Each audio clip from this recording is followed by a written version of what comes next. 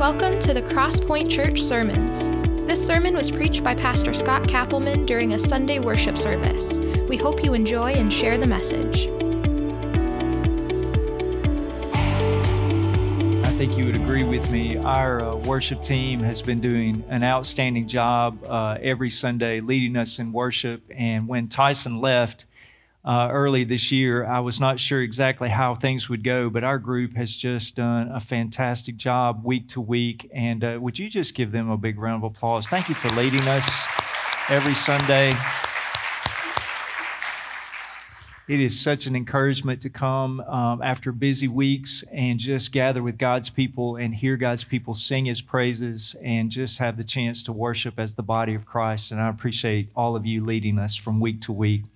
Let's go to the book of Jude. It's the book right before you find the book of Revelation. So if you're not sure exactly where Jude is found, just go to the end of the New Testament, back up one particular book, and you'll find the book of Jude. It's my first time to preach through the book of Jude. I think I've done a Bible study in a college setting using the book of Jude in the past, but this is my first time to preach through the book of Jude. And today we're going to go to the second part of this study, which is going to cover Jude verse 5 down through verse 11. Now, before we dive into the particular text that we're going to study today, I need to put three pieces of a puzzle together, because I think for us to really understand this particular section in the book of Jude, you've got to have three pieces of a puzzle to make it make sense.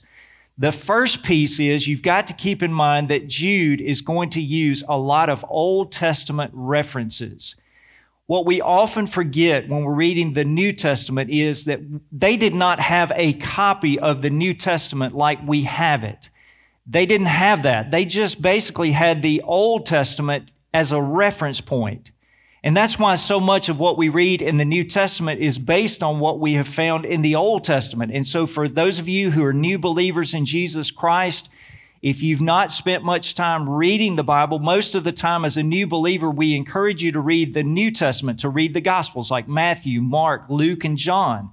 But I do want you to understand the Old Testament is very significant because those New Testament believers and the New Testament writers that we find in the New Testament, they were basing what they were writing and teaching off of the Old Testament.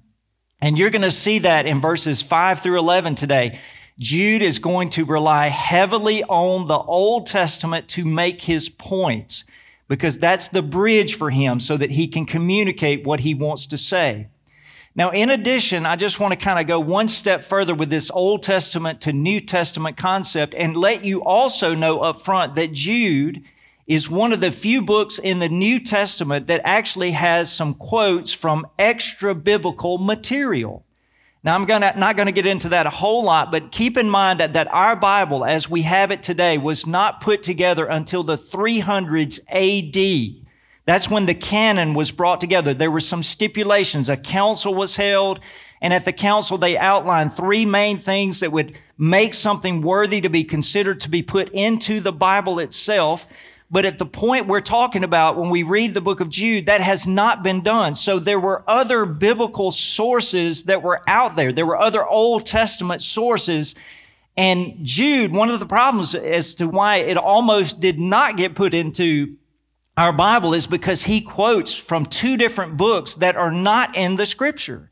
So I wanted you to just kind of have this as a frame of reference. They did not have a canon. They did not have a Bible like we have. They had the Old Testament stories, and they had some other material that had been written that also kind of gave commentary on the Old Testament and some events that took place in the Old Testament. We're going to see all of that come out in verses 5 through 11.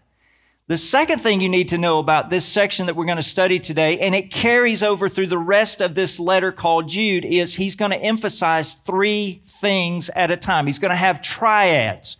1, 2, 3. You're going to see that over and over. So, for example, if I were writing a book today using Jude's methodology of 1, 2, 3, if I were describing the distinct people groups on the earth, then I could use the first one. I could say you've got lost people and rescued people. That would be my first description of the peoples of the earth that are living currently, is you've got lost people and rescued people, people who do not know Jesus Christ and those who have been rescued by His death on the cross, his burial, and his resurrection. Or I could use a second illustration. You've got outsiders and insiders.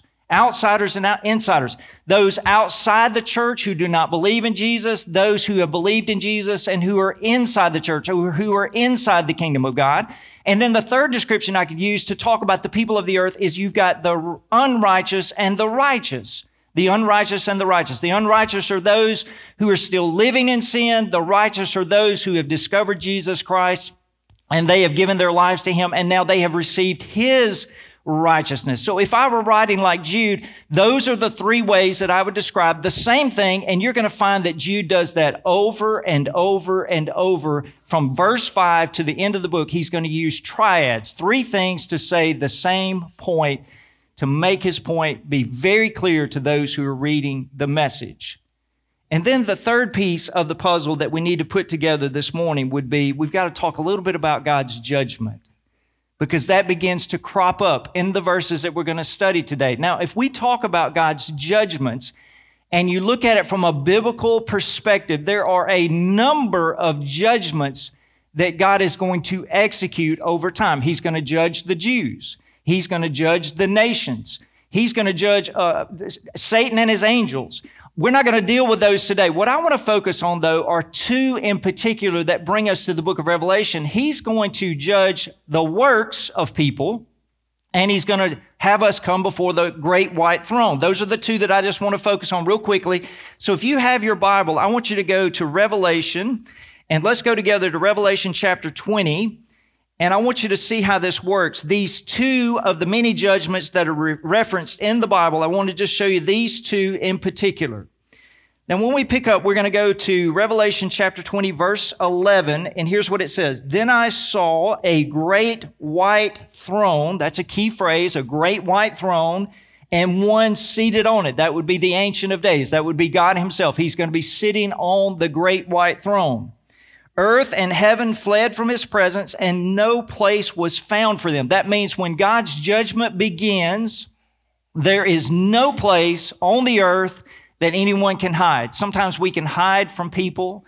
We can maybe hide our sin, but when it comes to God's judgment, everything's going to be laid bare, and that's why that reference is used. Earth and heaven have fled from his presence, and no place was found for them. Then verse 12, I also saw the dead, the great and the small, standing before the throne, and books. Do you notice the plural form of that? Books. B-O-O-K-S.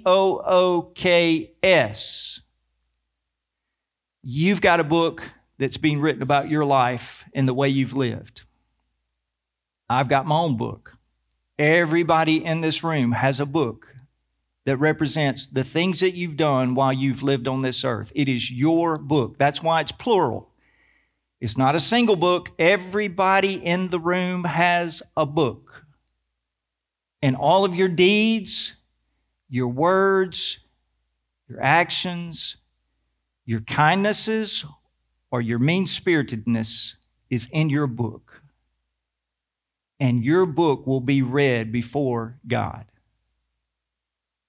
The books, plural. Now, why is God going to have us read the book, or he's going to read the book of our life? Because when we actually have him read that book, we're going to finally realize, if we don't realize it while we're living on this earth, we're going to finally realize how unworthy we really are to stand in his presence. We're going to realize that we thought we were pretty moral, good, upstanding people, and we were rotten, scandalous, no good people. We're going to stand before God, and he's going to show us that there was no way in our own power and strength we could ever enter into his presence, because our book will show the gravity of our sin. If you've not thought about this recently, let me encourage you to give some serious thought to the fact that you and I will stand before God and our book will be read. And we're going to be found sinners worthy of death and eternal wrath from the Heavenly Father, who is holy and righteous. The books. Our works will never measure up. I appreciate Amzie this morning sharing his testimony of how there was a season in his life where he was actually taught by his faith that if you just do the right things and you have the good works, you'll be good in God's standing. That is a false notion that is antithetical to Scripture. It just doesn't work that way. Our books will prove that. Now let's keep reading in verse 12. I also saw the dead, the great and the small, standing before the throne, and books were opened. And then it says another, this is separate, another book, singular. It does not have an S, it's just B-O-O-K. Another book was opened, which is the book of life, and the dead were judged according to their works by what was written in the books. Our book's going to show we're not worthy to stand before God. And so we're going to be judged by those works. Now, what's the key there? What's the only way for us to get into heaven? Well, we keep reading in verse 13. Then the sea gave up the dead that were in it, and death and Hades gave up the dead that were in them. Each one was judged according to what? Their works that don't measure up. Death and Hades were thrown into the lake of fire, verse 14. This is the second death, the lake of fire. And then here it is. And anyone whose name was not found written in the book, singular, of life was thrown into the lake of fire. The only hope any of us have that day when God's judgment comes is that our name is in the book. That means we've trusted Jesus Christ as our Savior. We realized our works were not going to get us into heaven. We realized our sinfulness deserved the wrath of God, but we found that Jesus died for us. Someone introduced us to the gospel. This is the heart of the gospel, that we were headed toward an eternity under God's wrath because of our sin, and no works would ever rescue us. And somebody told us about Jesus, the one who died for us, who gave his life, sacrificed himself, took our punishment, was buried, resurrected on the third day. And if we just trusted him by faith, that's what Amzie talked about a minute ago. If we just trust him by faith, we can have our name written in the book of life, so that when it's time for judgment, God looks in there and goes, oh, I see, Scott Kappelman trusted Jesus when he was 7. So although he deserves wrath and punishment and eternal separation from me, he trusted Jesus, and Jesus' righteousness is going to allow him to come and join me in my eternal kingdom. And it's our name being written in the book of life that gives us the hope to stand before God as we're being judged.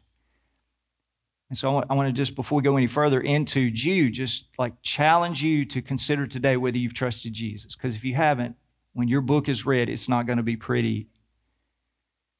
And you will be judged and found unworthy, and you'll miss eternity with the Heavenly Father. So this is God's judgment. All of this comes into play, going back to the 3 pieces. He's using the Old Testament. He's going to repeat things 3 times, and he's going to talk about the judgment of God. So with that in mind, let's go now to Jude, and let's pick up in verse 5. Verse 5. Here's what it says. Now I want to remind you, although you came to know all these things. Now, if you were here last week, we talked about how that Jude has said, look, I wanted to write about our common salvation in Jesus. I wanted to encourage you in your faith, but you've got some people in your church who are misleading you. They're false teachers. If you'll go back to verse 4, you're going to see that he points out who these false teachers are. For some people who were designated for this judgment long ago, that means these are people who are not going to measure up to God's standard.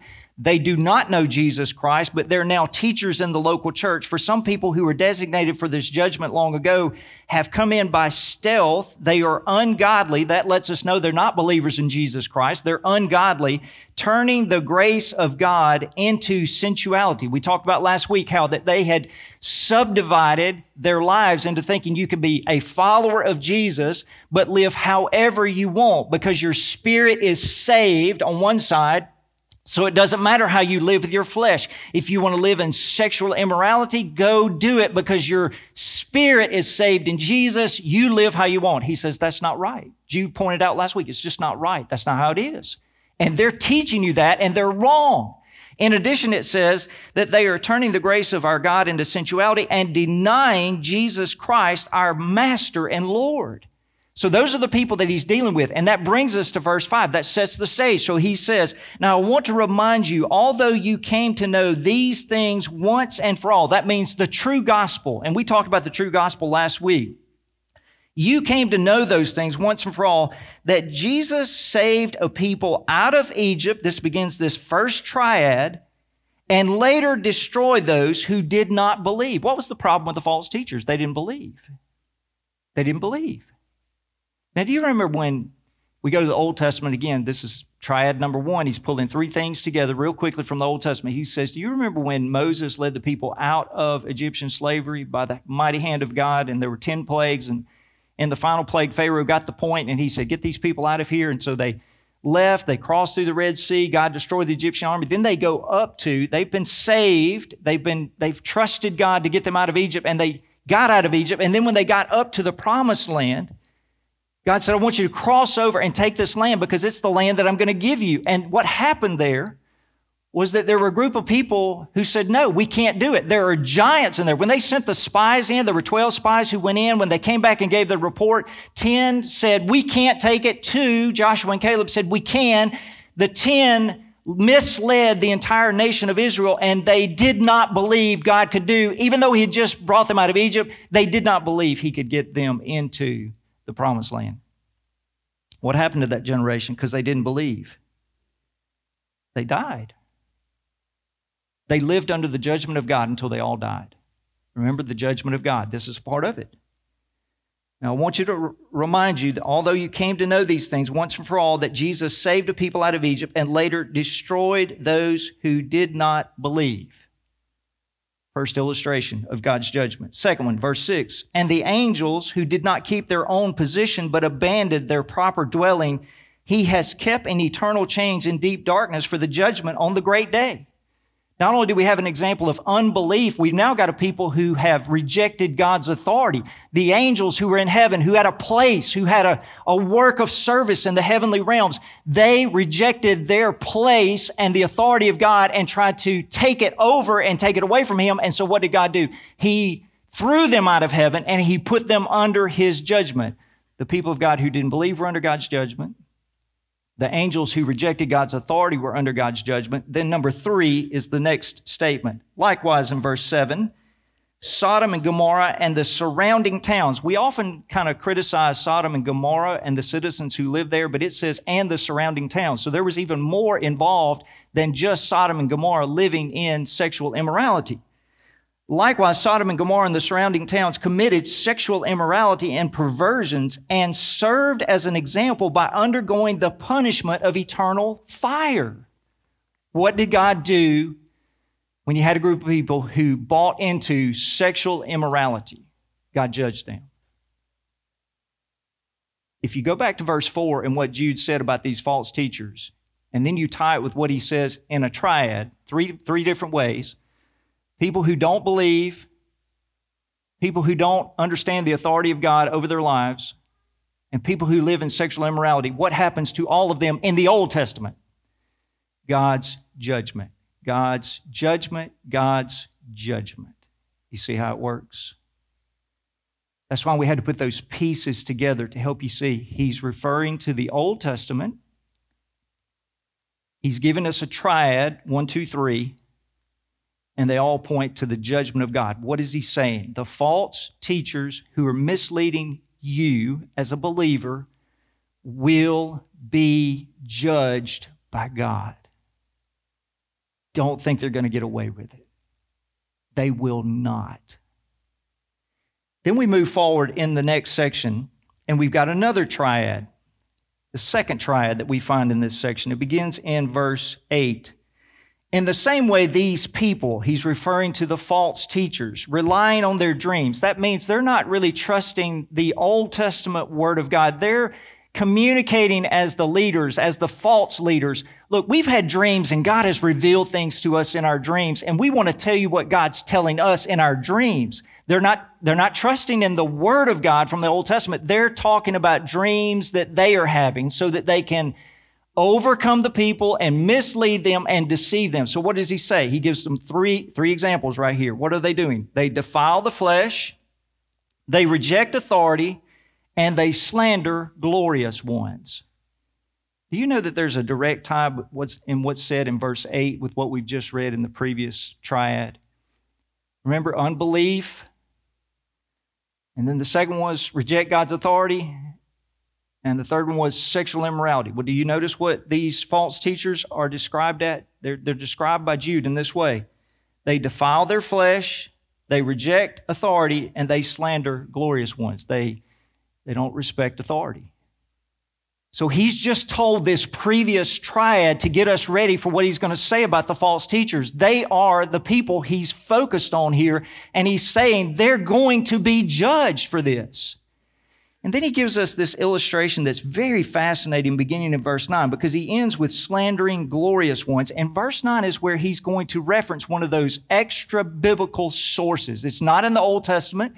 We don't have a record of this. We just know it was one of those stories circulating about the time period of Moses and his death. Here's what it says in verse 9. Yet when Michael, the archangel, was disputing with the devil in an argument about Moses' body. Have you ever read that in the Old Testament?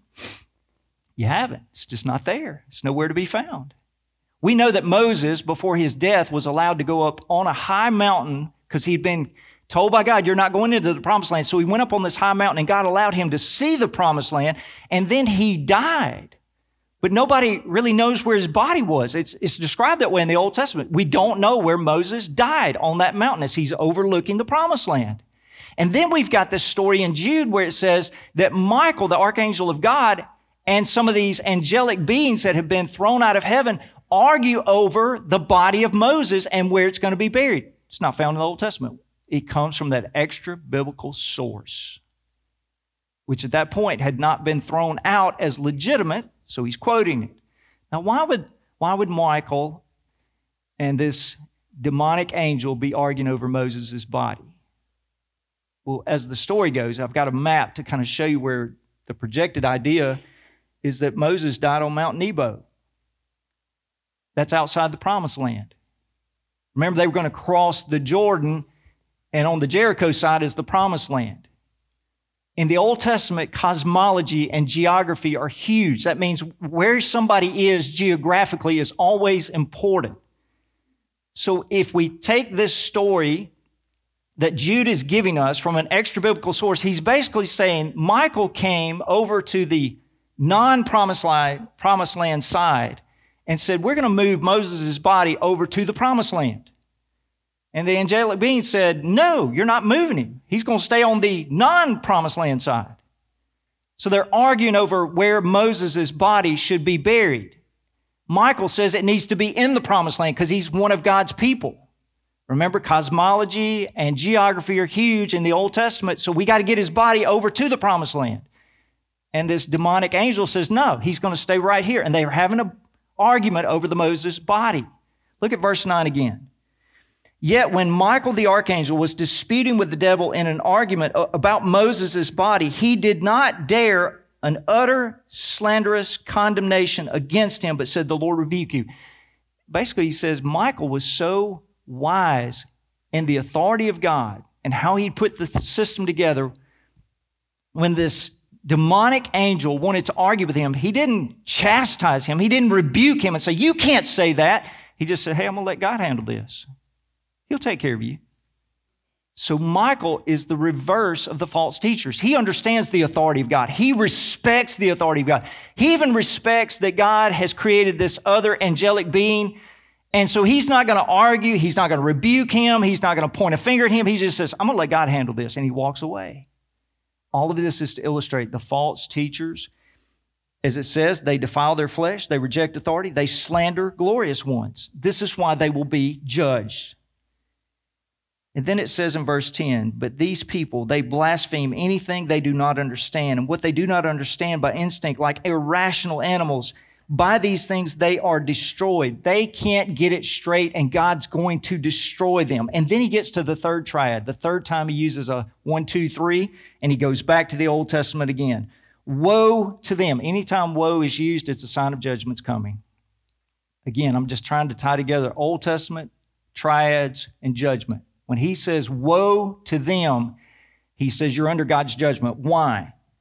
For they have gone the way of Cain have plunged into Balaam's error for profit, and have perished in Korah's rebellion. 3 of the most distinct Old Testament moments where God's judgment came were when Cain sinned against God by killing Abel, Balaam misled the people of God into sexual immorality, and Korah rejected the authority of Moses. You see what he's doing? He's just using 3 examples over and over, all the way through, to simply say one thing. God's going to judge false teachers.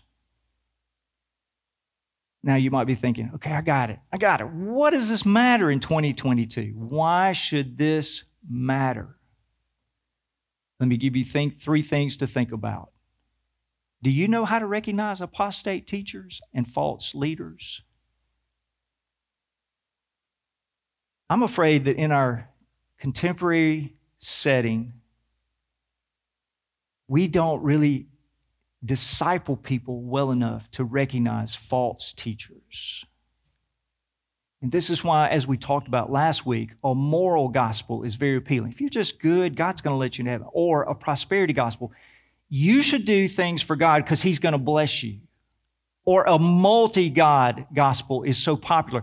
Jesus, yeah, you can worship Him, but He's just one of many gods. I think the reason many of us fall into the trap of believing those is because we are not grounded in our faith and we don't know how to recognize false teaching and false teachers.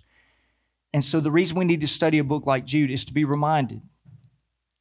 From the beginning, when Jesus ascended back to heaven until the current 2022, there have always been attempts to sabotage the true gospel of Jesus Christ. And we've got to have the knowledge in our minds of God's Word to understand what false teaching looks like and who the false teachers are. Can you recognize apostate teachers? Number 2 is this. Have you become apathetic to God's judgment? Have you become apathetic to God's judgment? Many of us in this room today, probably 90% of us, are believers in Jesus Christ, but we do not think about the judgment of God that's coming. We just don't think about it. Oh, I'm safe. I've got mine worked out. So I'm good to go. I don't have to worry about it. And there is some truth to that because of the Lamb's Book of Life. If your name is written in it, mine's written in it because I've trusted Jesus Christ, we're going to miss God's wrath. But does it burden us that other people we know in our circle, our friends, our family, our neighbors, our coworkers, that they're facing the judgment of God? We've become so apathetic, we are not burdened to share the gospel with those who do not know because we're safe and we're not worried about anybody else. Jesus' half-brother Jude did not want these people to be misled and miss the gospel. He understood God's judgment was coming. And he wanted to make sure they did not miss it because they had trusted Jesus with their lives. Jude should awaken in us a burden for the lost, a burden for those who need to be rescued. It ought to burden within us those who are living in unrighteousness so that they can find the righteousness of Christ. We ought to be burdened that there are still people outside the faith, even though we are inside because we know Jesus. We should have a burden and not be apathetic because the judgment of God is coming soon. And then the final question I would give to you today is, do you know the answer to this problem of the judgment of God? It's Jesus. Like if you're here today and you've never trusted Jesus, I want you to hear me clearly. I'm not shouting at you to say the judgment of God's about to get you. I'm just saying like I'm broken that you're going to miss knowing the Father through Jesus. I'm burdened to know that you're going to be under the wrath of God, not just the days that you live on this earth, but for all eternity. I'm burdened to tell you that the answer for the judgment that's coming is Jesus. Would you trust Jesus with your life today? Would you just simply surrender to Him? It's a simple process. Father, I'm a sinner, and my sin has separated me from you. And I recognize today, there's nothing I can do. When you open the books, it's going to be embarrassing because my works are never going to measure up. My righteousness is going to pale in comparison to your holiness. And I know I'm under your wrath. And so today I surrender to Jesus, the one that died for me. That's the answer. And for some of you here today, if you're not a believer in Jesus, this is what you need to hear the most, is the gospel of Jesus. And this is why we study books like Jude. It inspires us to continue to tell the world of the answer, and his name is Jesus. We're going to move into the invitation this morning, and it could be that you would like to give your life to Jesus. We would love for you to do that as we move into the invitation this morning. So let me lead us in prayer, and then we'll move forward. Heavenly Father, thank you for helping us today to study a book that's overlooked, but help us now to turn our attention toward what your Spirit is doing in our life. And my prayer is that this morning, if there's just one single soul in this room, one single person who's going to stand before your judgment seat, and that person's book's going to be opened up, and things that are read are not going to be pretty at all. My prayer is that today we've communicated clearly who Jesus is, that everything is wrapped up in his death, burial, and resurrection. And we pray that your Spirit would draw those individuals to faith in Jesus this morning before we leave this place. And we pray this in Jesus' name. Amen.